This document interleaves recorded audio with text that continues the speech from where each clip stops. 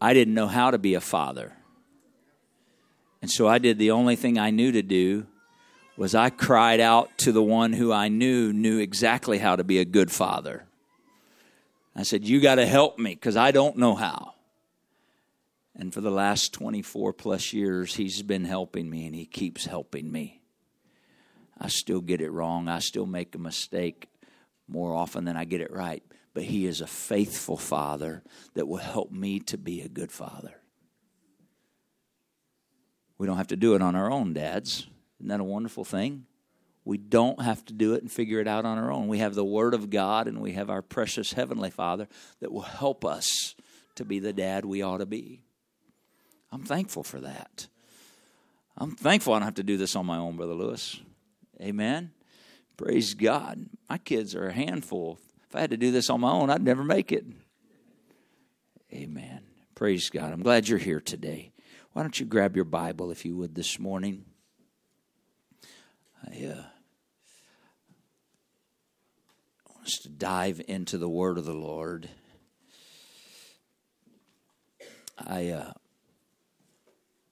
I'm thankful that we have a Heavenly Father. I said, I'm thankful that we have a Heavenly Father. Amen.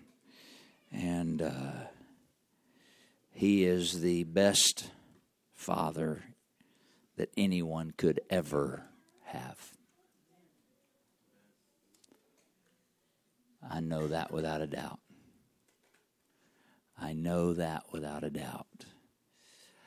I grew up in a home part of my life with no father. And then I grew up in a home with a father that did all he knew to do, but had a tremendous amount of pressure on him when he married my mom, and she came with 2 kids in tow. And he had a child of his own, and then they had another child, and the pressure on him as a young man, he always made sure we had a place to live. We always had something to eat. There were some rough patches along the way, but God is faithful. God is faithful. Amen. Aren't you thankful that we serve a faithful God? If you don't know Him as your Father, you can. You can. He wants to be a father to you. The book of Luke, chapter 11, I'd like to read there this morning. There's something that the Lord has been dealing with my heart about. And I feel like He wants to share with us a simple thought today. But if we would let Him, He would put it in our spirit.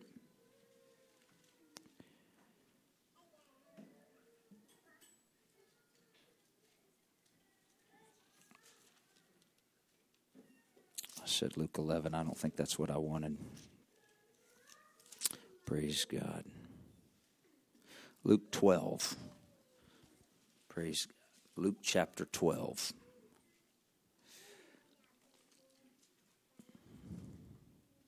Praise God.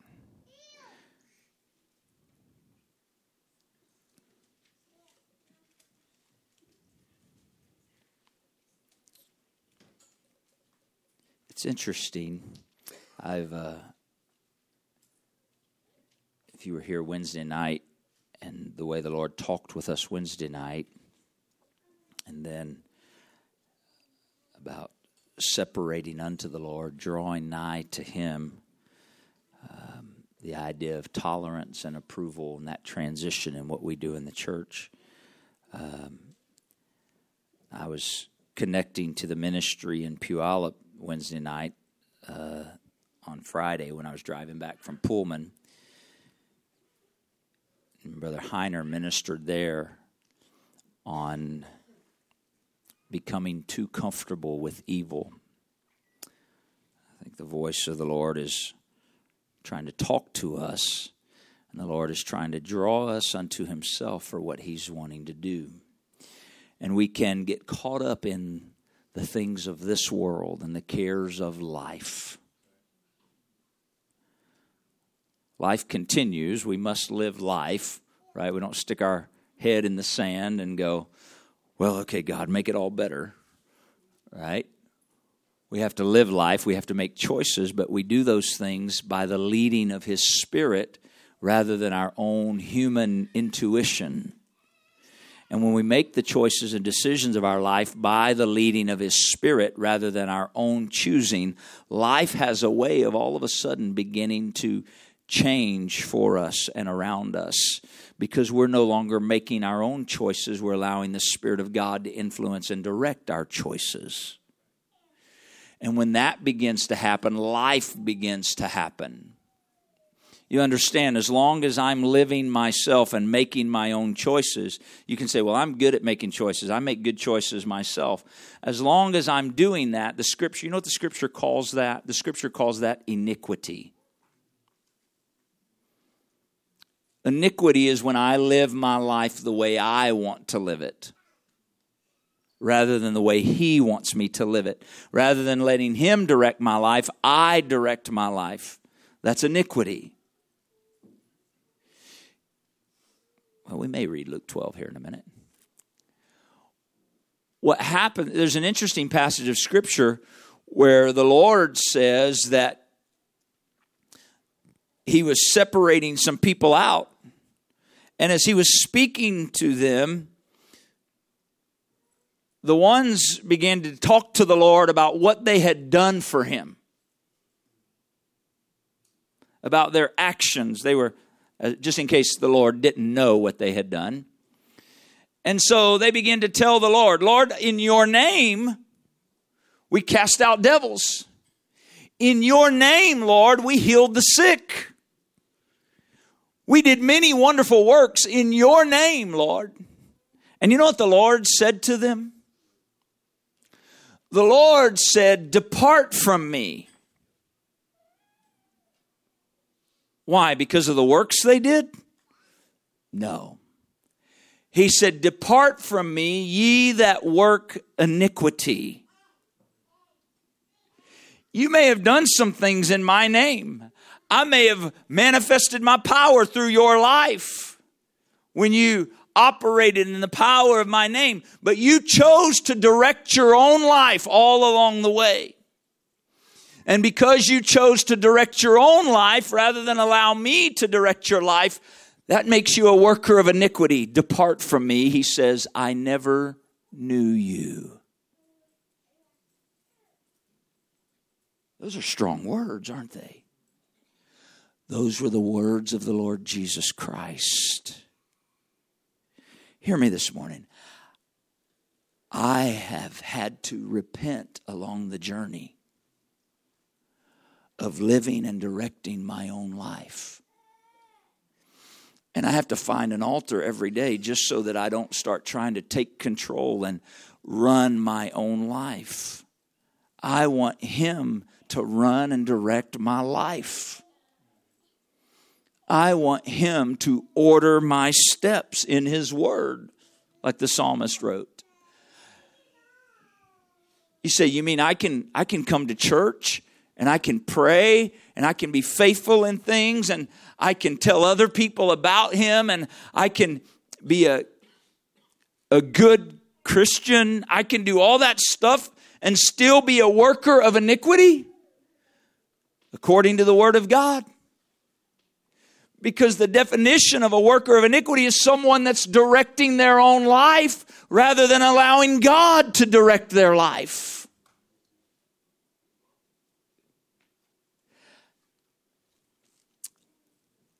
Let's read. We are going a whole different direction than I thought. Everybody doing all right? Amen. Say amen. Or oh me, one or the other. But do we want the Lord to direct our lives? Do we want the Lord to have His way in with and through us for His glory? I know we do. So let's hear what He says.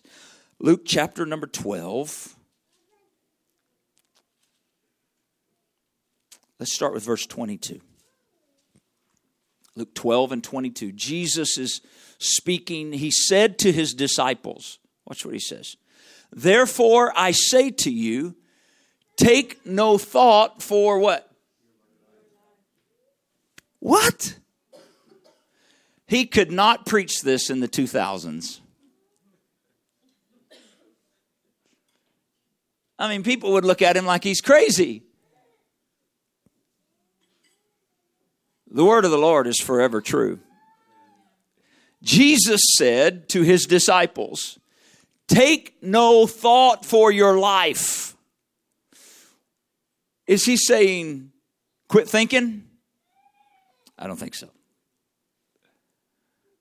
But he's saying, hey, some people, you just get wrapped up in worrying about your life, and all your thought is about your life. And as a result, you're not really letting me lead your life. Take no thought for your life, what you'll eat. Man, I wake up in the morning, and sometimes that's the first thing I'm thinking about. Some of y'all are sitting here today thinking about that right now. What are we eating when he's done? Right?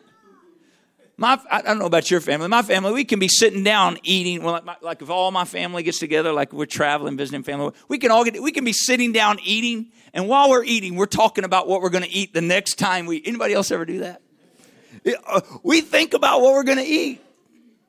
Now, the Lord's talking broader than that, right? He's talking about these things, the needs of our life, the things we have need of.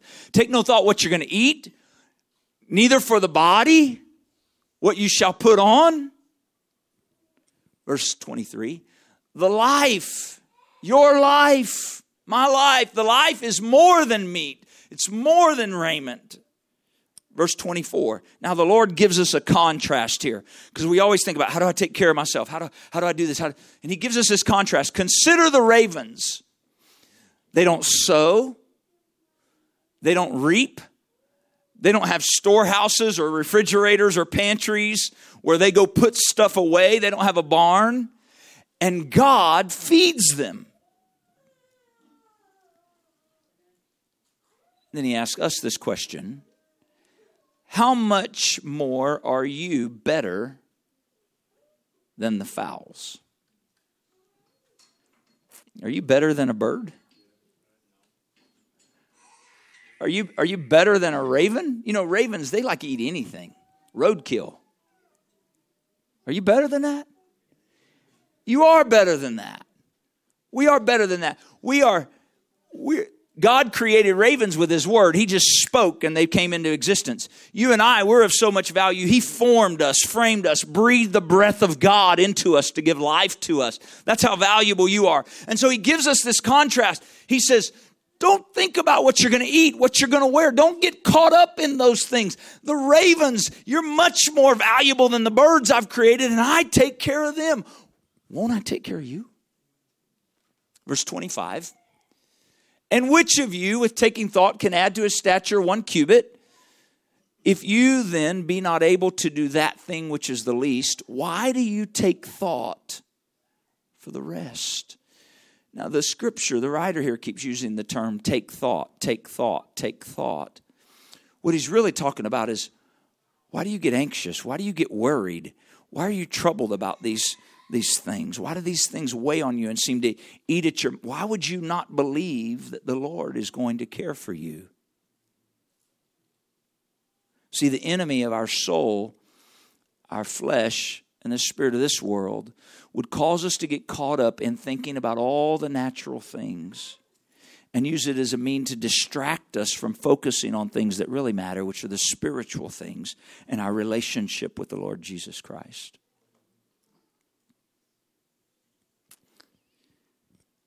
It's why someone would not think, I'm not saying like anyone here, I'm just saying some people. Some people would not think of going, you know what, man, they'll give me overtime. You won't see me for a couple months. You won't see me for a few months, Brother Hart, because I'm going to be working overtime 7 days a week. I got to get some money set aside. I got some things I got to do. And we put our focus on, how can I care for myself? Versus if I let the Lord direct my life. Verse 27. Watch what he says.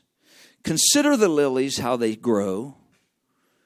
they toil not, they spin not. And yet I say to you, Jesus is speaking here. Yet I say to you that Solomon in all of his glory, he was not arrayed like one of these. In other words, no matter, even with all the money that Solomon had and all that he could buy and all that he could put on, he wasn't clothed and covered as beautifully and as wonderfully as the lilies in the middle of the field. And the Lord did that. If then, verse 28, God so clothed the grass which is today in the field, and tomorrow it's cast into the oven, how much more? Everybody say, how much more? How much more will he clothe you, O ye of little faith? The Lord is appealing to his disciples. He's trying to have a shift take place in their thinking that understands God will direct your life and care for you if you allow him to. I'm not talking about shirking responsibility, right? I'm not talking about I'm going to walk out of here tomorrow and quit my job and say, okay, God, you got to take care of me. Some people go to that extreme. That's not what the word of the Lord said. They need to read the whole letter, right? Timothy was written to by the Apostle Paul, and Paul told Timothy, Timothy, you better work, because if you don't work and provide your family, Timothy, you're worse than an infidel. It's in the word. So there's some responsibility we have here. But we understand the Lord directs our steps, and the Lord will direct our life. And when we pursue him and let him direct our life, will there be circumstances come our way that don't make sense? Will there be things that come our way that we can't make heads or tails of? Absolutely. And so here comes the moment of decision that you and I face in relationship with him as our Father. Will I solve it on my own? Or will I find a place where I say, Father, what do you want me to do? It's the decision between him directing my life or me becoming a worker of iniquity. Some of you have heard me share this example before, but it just keeps turning and comes back to my spirit again and again and again. I'm reminded when it's Father's Day, so I can talk about these things and we can relate. When my children were small, I could tell them whatever, man, jump off the chair and I'll catch you. And they'd jump. And I could do anything. True story, one of my kids, one time when they were really little, I was swinging them. I would swing them by their legs, right? They were shorter. That's how they got so tall, though. Don't try this at home. No. I would swing them by their legs, right? And I think they were 2, maybe. Yeah, they were 2. Do not do this at home. And do not do this if your mother-in-law is present, which was what I happened to be doing. And I would swing them, and I'd swing them like this between my legs and go like that, right? And swing them up, and they loved it. It was wonderful. And then I'd throw them in the air, and I'd catch them. Right, let go of their ankles, right, and catch them. Yeah, you see where this is going, don't you? Yeah, Sister Brittany's shaking her head, and she's like, oh. And so it looks sort of like that happened with Darius. He got tall. So I would swing and I dropped them. True story.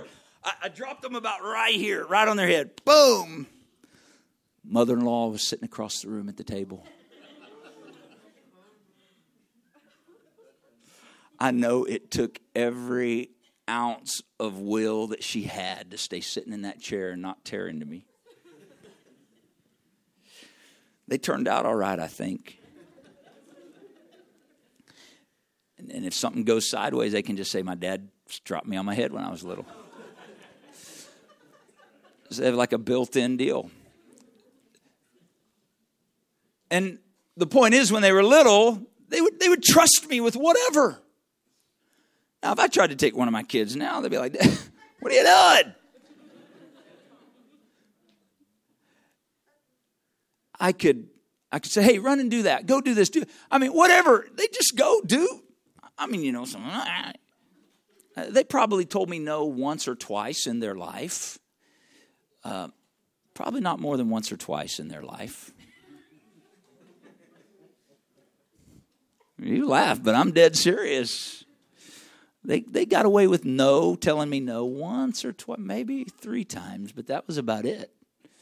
I thought if they don't learn to respect authority when they're little, they definitely won't learn to respect it when they're older. And if they won't respect the authority of their father and their mother, they won't respect any authority. Well, we just seem to keep touching these things about children along the way here. And it is Father's Day. Your kids need to hear the word no. Parents. I'm just going to let you in on a secret. I'm almost 50, so I can say this stuff now. If your kids grow up not being told no and understanding that no means no, you will raise a spoiled brat. I'm just going to tell you. I tell you that in love. You understand? I tell you that in love. They have to hear no and understand.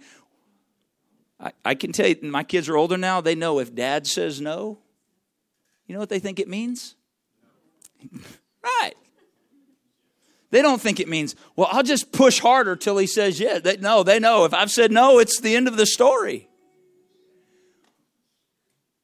Do they think I don't love them because I say no?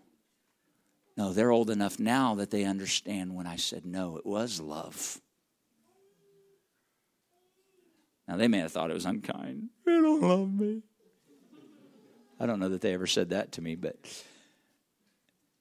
they need to hear no. So I drop my kid on their head. They're doing all these. So then they get older, a little bit older.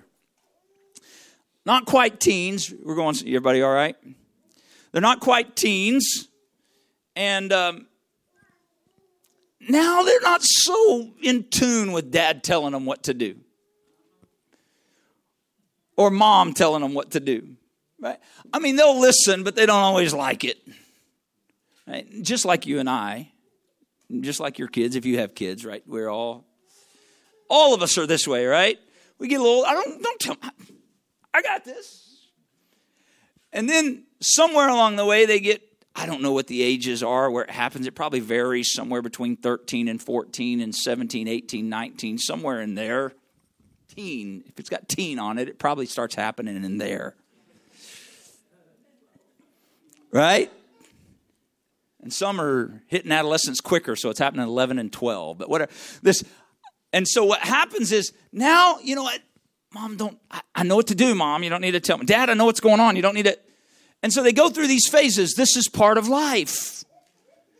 What are they doing? They're finding out who they're. And so we all do this. And, you know, we understand this in the natural. This happens in the spiritual as well. When we come to God and we're just broken and undone and we've made a mess of our life and we're just feel the godly sorrows producing repentance in our life. We're ready to make a change and we're ready to go a different direction. We don't come to Him going, don't tell me what to do, God. Oh no, then we run to Him. Lord, help me. Tell me what I'm supposed to do. I've made a mess somehow. Get me out of this somehow. I'll make that trade that we sang about earlier. Do a work in my life, God. And then He can tell us whatever. And we're like, man, yeah. But we grow and mature in God. Or we should.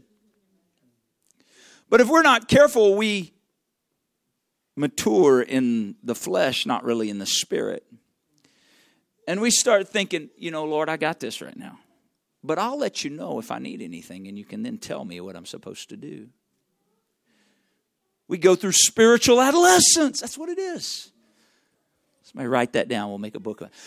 We go through spiritual adolescence where we start this pushing back against God, and maybe we don't even realize it. Maybe it's just we're not listening to Him at all, or we're not listening for His voice. We're not trying to be attuned to the voice of the Father. We're just simply going, you know, no, I'm good. I go to church, I pray, I read the Bible periodically. I feel good about things. I got good things going on in my life, and I go through the day not even concerned if I'm hearing His voice at all or not. I'm just going through my day. But if I hit a bump, I'll call Him and He'll be there and He'll. Spiritual adolescence. Just living my life my way. Trusting that my Father's always present if I need Him, not far away, a phone call away or a prayer away. Of course, He's always present. But I've watched this progression as my children have started to get into their 20s, which I don't feel like I should be that old, but I guess it's happened. I've watched now where they're, and if you've got kids in that ages, maybe you've experienced this. If not, hopefully it's coming. Where they said, Dad, would you just tell me what to do? Don't like give me some advice and make me, just tell me. I've told you this before. I was on the phone one night with somebody and they were asking questions. I got off the phone and one of my kids looked at me and said, why don't you do that with us? Just tell us what to do.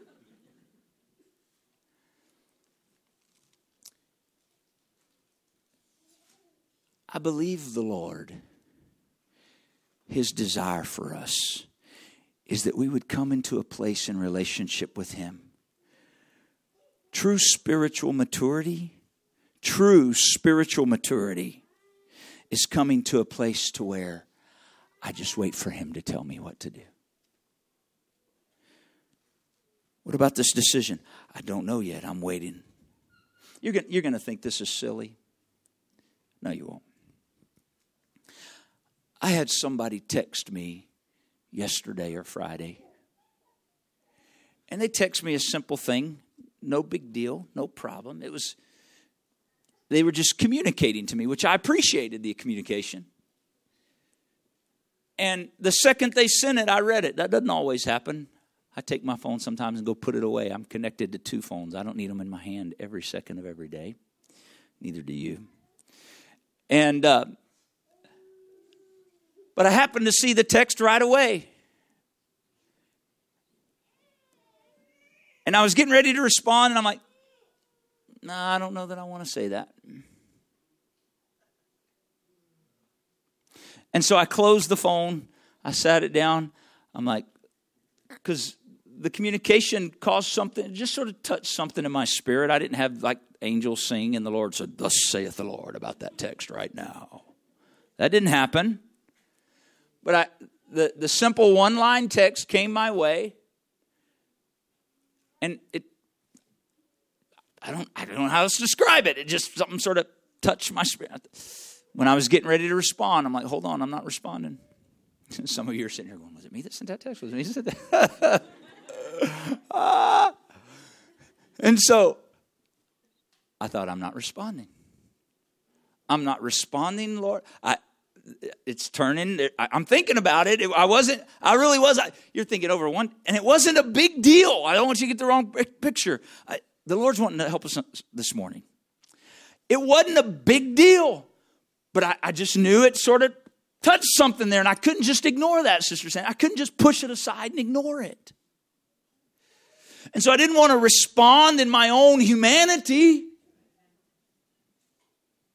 You think, good grief, Brother Hart, it's just a text. Just send a response and leave it alone. Just give them a thumbs up and call it good. Right? That's what some of us do. That's a cop-out, right? Thumbs up.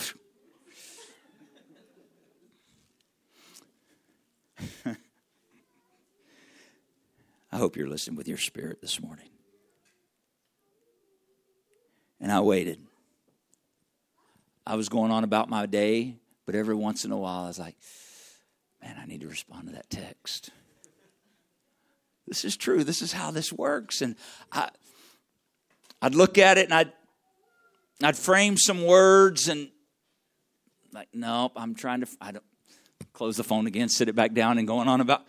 And periodically I'm thinking about responding to this text and I don't know if I responded to it or if I got a follow-up a few hours later. I can't remember exactly the timing of it now. If I had my phone, I'd tell you, but neither here nor there. But somewhere along the way, I was praying about this one-line text. And if you knew what it was, you'd be like, really? You're praying? I can't explain it. I just knew it marked something in me. We need to understand, what are we doing when we live our lives day by day, every interaction? I'm not telling you to overthink it. When you're filled with the Spirit of God, you don't have to overthink it. You recognize a prompting of the Spirit, a wait, a move, go forward. We don't want to overanalyze. That's not the design of God, right? If I tell my children, go there, stand, they don't go, okay, was that really Dad telling me to go stand there? Does there mean in the corner by the, or does there mean on the stairs? Or what does exactly, and how am I supposed to stand? And should I? We do that with God. You're laughing, but we do that with God. You know what we're doing, don't you, when we do that? Is we're putting off obeying Him. That's exactly what we're doing. Well, I don't know if that was really God that told me I should stop doing this thing that violates His word or not. Really? I don't know if it was really God that told me I should start doing this in my life that would please Him. I don't know. That might have just been me. Well, guess what? If it pleases Him and it was you or Him, just go ahead. But we need to understand we can overanalyze the voice of God versus when we're filled with the baptism of the gift of the Holy Ghost. The Scripture calls that in one place. It calls it in Matthew, I believe, chapter 10. That is the Spirit of the Father that dwells within us. And so what do? If we don't want to be a worker of iniquity and we want to follow the Father, we want the Father telling us and directing every step. I'm not going through my day going, okay, all right, is that okay? Now, God, can I go ahead and start my car or should I wait for a moment? You understand? I'm not talking about foolishness. I'm talking about living with a sensitivity in our ear and our spirit, seeking to be led by His Spirit every day, every way. And you say, man, I want that. You can have that. You're filled with the gift of the Holy Ghost. You just purpose to be in tune and sensitive. Start your day. God, I submit my mind to You. I submit my spirit to You. I submit my ears to You. I submit my thoughts to You. I would that You would direct this day according to Your will. I want to walk according to Your plan, not my own. And guess what? He will direct your life. This is what He's saying to His disciples. You're getting all caught up thinking about what you're going to wear, what you're going to eat, how you're going to do this, how you're going to pay this bill, how you're going to deal with this situation you got with your kid. What are you doing over here? What are you doing over there? And the Lord is saying, hey, you're getting your focus on the wrong thing. If you'll let Me lead you, watch what He keeps saying. Verse 29. Seek not what you shall eat, what you shall drink. Don't be of a doubtful mind. Don't be of a doubtful mind. Verse 30. For all these things do the nations of the world seek after. And your Father, everybody say, my Father. Your Father knows that you have need of these things.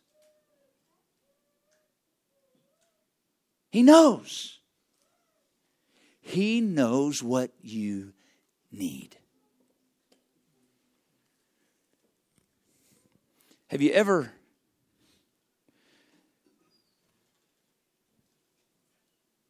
had your child tell you or a loved one tell you, I really need a Coke, or something like that? If you fill in the blank.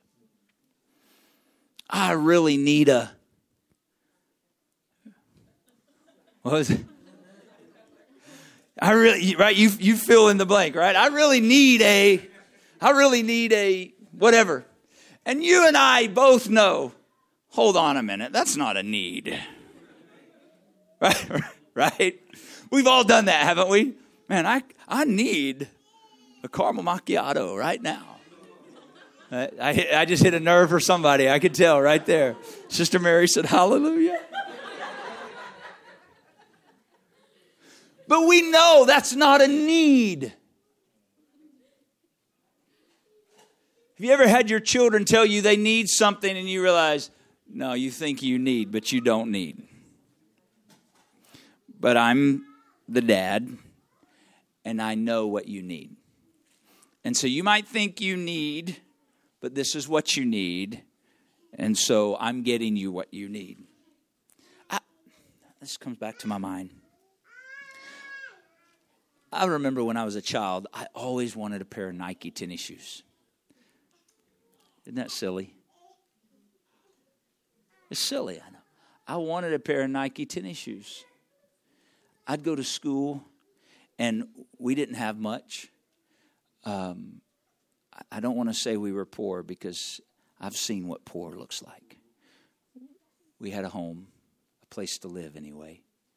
We had food to eat. And I had clothes to wear. That's not poor. I've seen poor.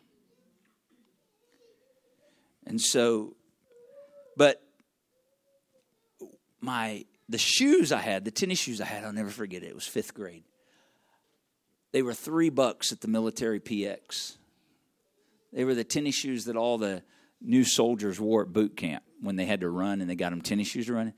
They were like about that thick, rubber on the bottom and canvas on the top. Right? I still remember to this day, it bruised me as a child.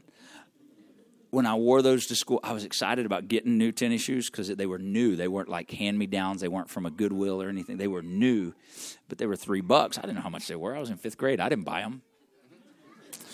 And so I had these $3 shoes, and I went and I was all excited. I went to my friend Mark Scott to show him my new shoes at school. And he didn't say anything, but some other kids did. He was my friend. That's why he didn't say anything. But I learned that day those shoes were called Bobos. I don't guess they call shoes at him, but that's what they called them then. If you wore those tennis shoes, those were called Bobos, which was not a endearing term. I was so humiliated. My parents had bought me what I needed. I thought I needed Nikes. I went so far. The things we do as kids, I went so far, I would put those shoes on when I'd leave for school, but I have a different pair of shoes tucked inside somewhere.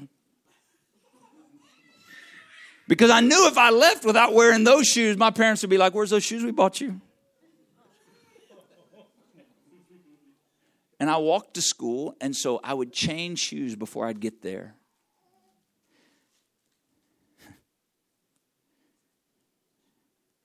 Some of you kids, young people in here, don't pass out when I say what I'm about to say. Okay? Brace yourself. I was 15 years old before I ever got my first pair of Nike. 15. And the only reason I got those, Brother Joel, is because my sister, who's 18 months older than I, knew how bad I wanted them. So she babysat, and she took her babysitting money and bought me a pair of Nike. My parents are like, "You want shoes that cost $50? I know they're more than that now. That's how much they were then. $40 or $50? You buy them. If we're buying them, you're getting the Bobos." They didn't call them that. See, what happens is, and please don't mistake the lightheartedness for what the Lord is trying to help us understand. He knows what we need. He knows what we need. And if we're not careful, we become children who come to our Father with this list of what we want. And we're telling him, "God, we need this, you need," and he's saying, "I know what you need before you ask. And if you'll get some priorities aligned about where I am in relationship in your life and where you give me authority in your life, I'll deal with everything you need." He knows what we need. I'm going to finish verse 31. Watch what he says. "Rather seek ye the kingdom of God, and all these things will be added to you." They'll be added unto you. "Fear not, little flock." I want you to see verse 32. This is so important, and I'm finishing. "It is your Father's good pleasure to give you the kingdom."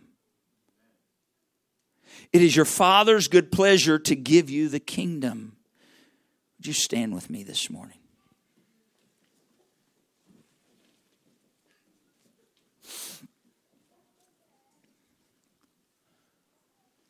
In this hour, in this time in which we live, the Lord is desiring a people that will let him be our Father. He wants to be our Father. He wants to direct your life and direct my life.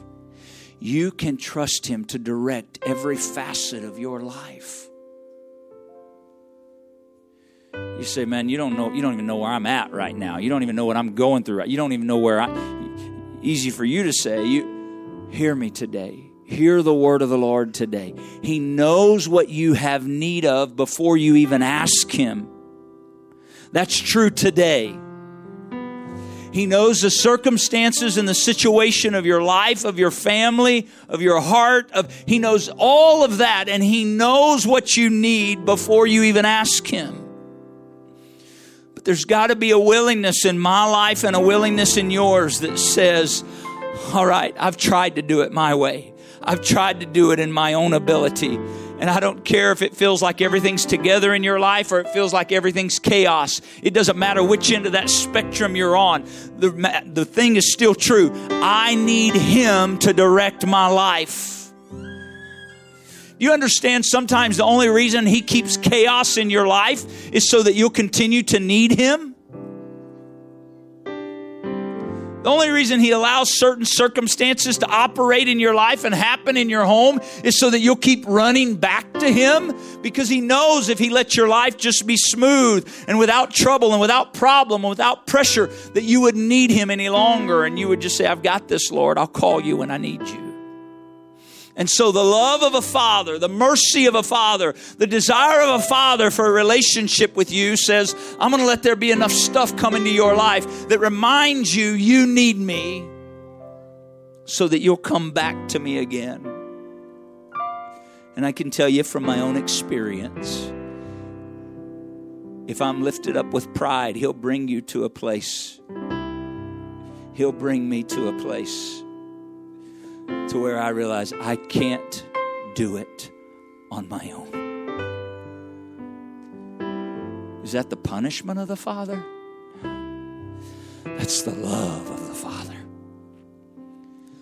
That's the love of the Father. Drawing us to a place to work in our life and do what we cannot do ourselves. Some might say, Brother Hart, you make it sound like we're just like this incapable being that can't do anything in our own. Well, in some ways we are.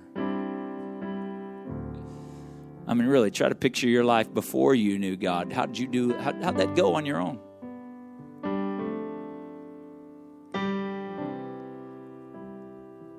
I know what kind of mess I've made along the way doing my own thing.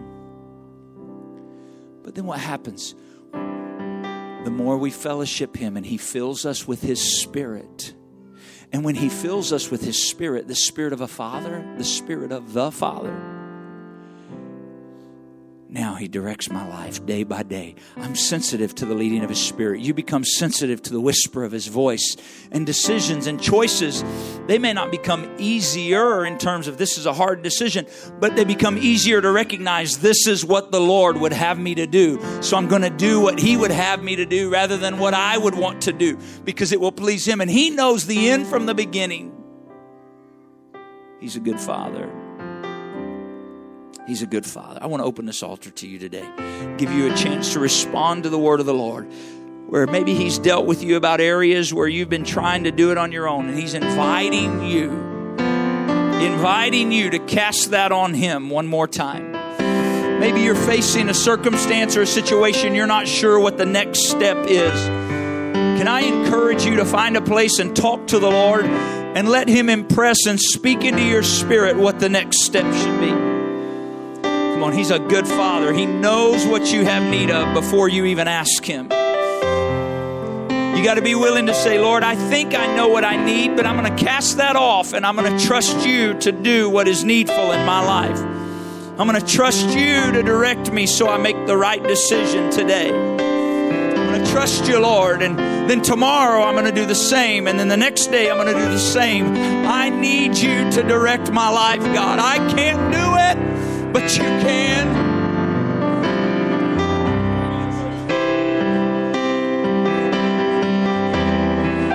Come on, He loves you. He cares for you. He can direct every part of your life. He wants to. Don't go 10 or 20 years and then look back and say, I wish I would have made a decision then. Be willing today to humble yourself before God and say, direct my life, every step, every choice, every action.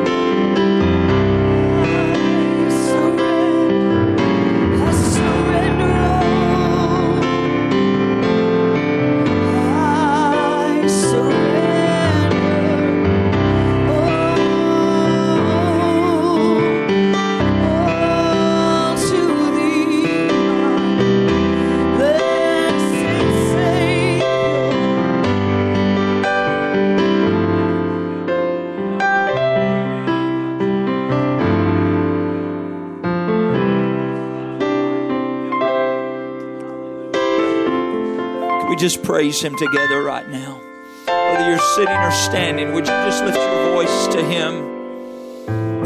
The presence of the Lord is here, ministering into hearts. Jesus, I reach to you. I receive of you, Father. I receive of you, Father. You know what is needful in my mind, in my heart, in my spirit, in my life. I receive of you, Father. In the name of Jesus, in the name of Jesus, in the name of Jesus. I receive of you, Father. I receive of you, Father. In Jesus' name, in Jesus' name. Hallelujah, hallelujah, hallelujah. Come on, I feel the Spirit of the Lord washing over some minds this morning right now. I don't want to get in too much of a hurry right now. Come on, the Spirit of the Lord is washing over some minds. He's delivering you. Some of you, your mind has been tormented, and the Lord is delivering your mind right now. Receive. Let Him work in your mind and in your spirit. Jesus, I pray the renewing of the mind to prove what is the acceptable will of God. In the name of Jesus Christ. Hallelujah, hallelujah. The working of my thoughts that please you, Father. In Jesus' name. Come on, that's true repentance. Repentance is a change of thinking, a change of how I think. That's repentance. That's what the word repentance literally means, is to change one's thinking. Jesus, I can't change it on my own. I need the work of your Spirit. What some of you are feeling this morning, the drawing of the Spirit of God. There comes, it happened early in the service. The Lord was reaching to you, and you feel sorrow for the way we've chosen to live our life. That's called godly sorrow. It works repentance. It brings me to a place to where my thinking be changed by the Spirit of God, so I'll no longer go the direction I was going. I'll no longer do the things I was doing. That's produced by sorrow that God brings into my life, so that then He does a work in my mind and my spirit, so there's a change of thinking. That's true repentance. That's true repentance. It's done by God, not a work of a man. It's true repentance. In the name of Jesus. In the name of Jesus. In the name of Jesus. As we were praying with some today, this came into my spirit. Many of us know what is called the Lord's Prayer in Scripture, and there's an element that says, "Give us this day our daily bread." We've all heard that, right? When we choose to allow the Lord to truly be our Father and direct our life, and we submit to His fatherhood and His kingship in our life. One of the challenges of walking and trusting Him as our Father is He doesn't tell us what next week's going to look like. He doesn't tell us what next month is going to look like, or next year. And when we're in the midst of a situation where we're wanting answers, we don't want answers for today. We want answers for the whole deal. Anybody know what I'm talking about? We have to be willing to trust Him daily. Lord, today, give direction for today. You see all this stuff that seems to be affecting my tomorrow, but you said to not give thought to it. You told me not to be of a doubtful mind. You know what I have need of before I even ask. And so, Lord, I'm asking you to meet the need today. I'm asking you for daily bread today. I'm asking you for direction for my life today. And I'll make those decisions based on your influence and instruction in my life today. And then when I begin tomorrow, Lord, when it's tomorrow, I'll talk to you again about today.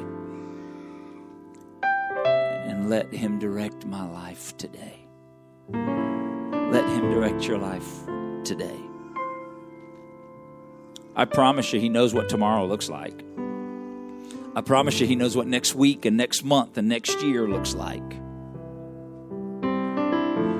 But if he told you and I what next week and next month and next year look like, you know what would happen? You and I would start trying to make it happen. Because that's our human nature. Okay, then I got it, God. Thanks for letting me know. I'll take care of it now. And so he says, just trust me again today. Praise God. Aren't you thankful that if we allow him, he'll be a father to us and we can be children to him? Amen. Praise God. God bless you today. Thank you for being here. If you are a father, I understand we have something for you. And you don't have to share it.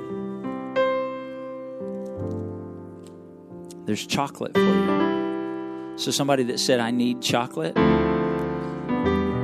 not a dad, Sister Sally. Maybe you can be really nice to Brother Tim and he'll hook you up. Amen. We have chocolate. We were going to get you roses like the mom, but we figured you didn't. Amen. Praise God. If you're a dad, come help yourself today. God bless you.